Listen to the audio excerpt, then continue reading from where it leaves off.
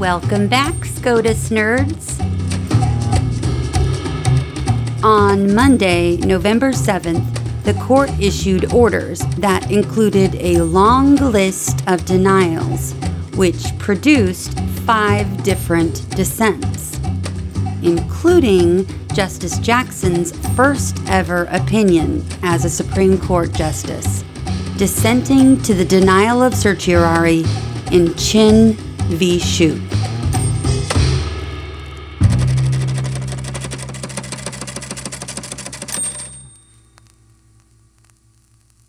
The petition for a writ of certiorari is denied.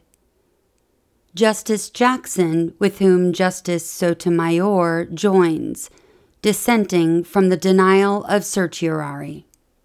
This is a capital case involving a violation of Brady v. Maryland, 1963. There is no dispute that during the capital trial of petitioner Davald Chinn, the state suppressed exculpatory evidence indicating that the state's key witness, Marvin Washington, had an intellectual disability that may have affected Washington's ability to remember, perceive fact from fiction, and testify accurately. When affirming on direct appeal, the Ohio Supreme Court said, if the jury accepted Washington's testimony, the jury was certain to convict Chinn, but if the jury did not believe Washington, it was certain to acquit Chinn of all charges. Similarly, the Ohio Court of Appeals said that Washington was the key and main witness against Chinn. Yet, when confronted during state post-conviction proceedings with the state's suppression of evidence that would have substantially impeached this key witness, the Ohio courts suddenly concluded that evidence was not material enough to have affected the trial.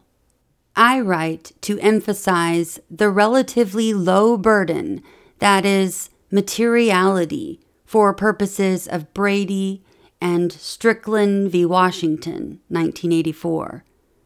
To prove prejudice under both Brady and Strickland, a defendant must show a reasonable probability of a different outcome.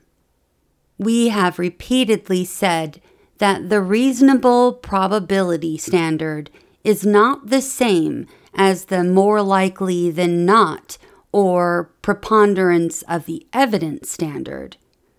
It is a qualitatively lesser standard. In fact, it is contrary to our precedent to equate the reasonable probability materiality standard with the more likely than not standard. The Sixth Circuit did not appropriately apply the materiality standard, although the Sixth Circuit purported to recognize that the two standards were different. It simultaneously claimed that reasonable probability for Brady's purposes is effectively the same as a more probable than not standard. It further said that the Brady question now before the court was whether it is more probable than not that the withheld evidence would have created a different result. That reasoning violated the spirit, if not the letter, of our many cases holding that the two standards are not the same and that reasonable probability is a lower standard.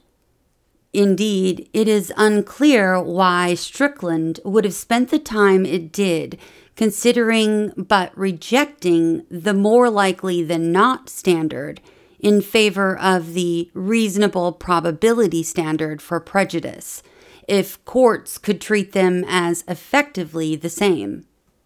Because Chinn's life is on the line, and given the substantial likelihood that the suppressed records would have changed the outcome at trial based on the Ohio court's own representations, I would summarily reverse to ensure that the Sixth Circuit conducts its materiality analysis under the proper standard.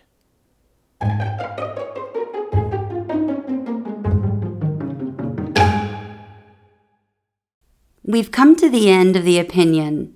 Until next episode, thanks for listening to what SCOTUS wrote us.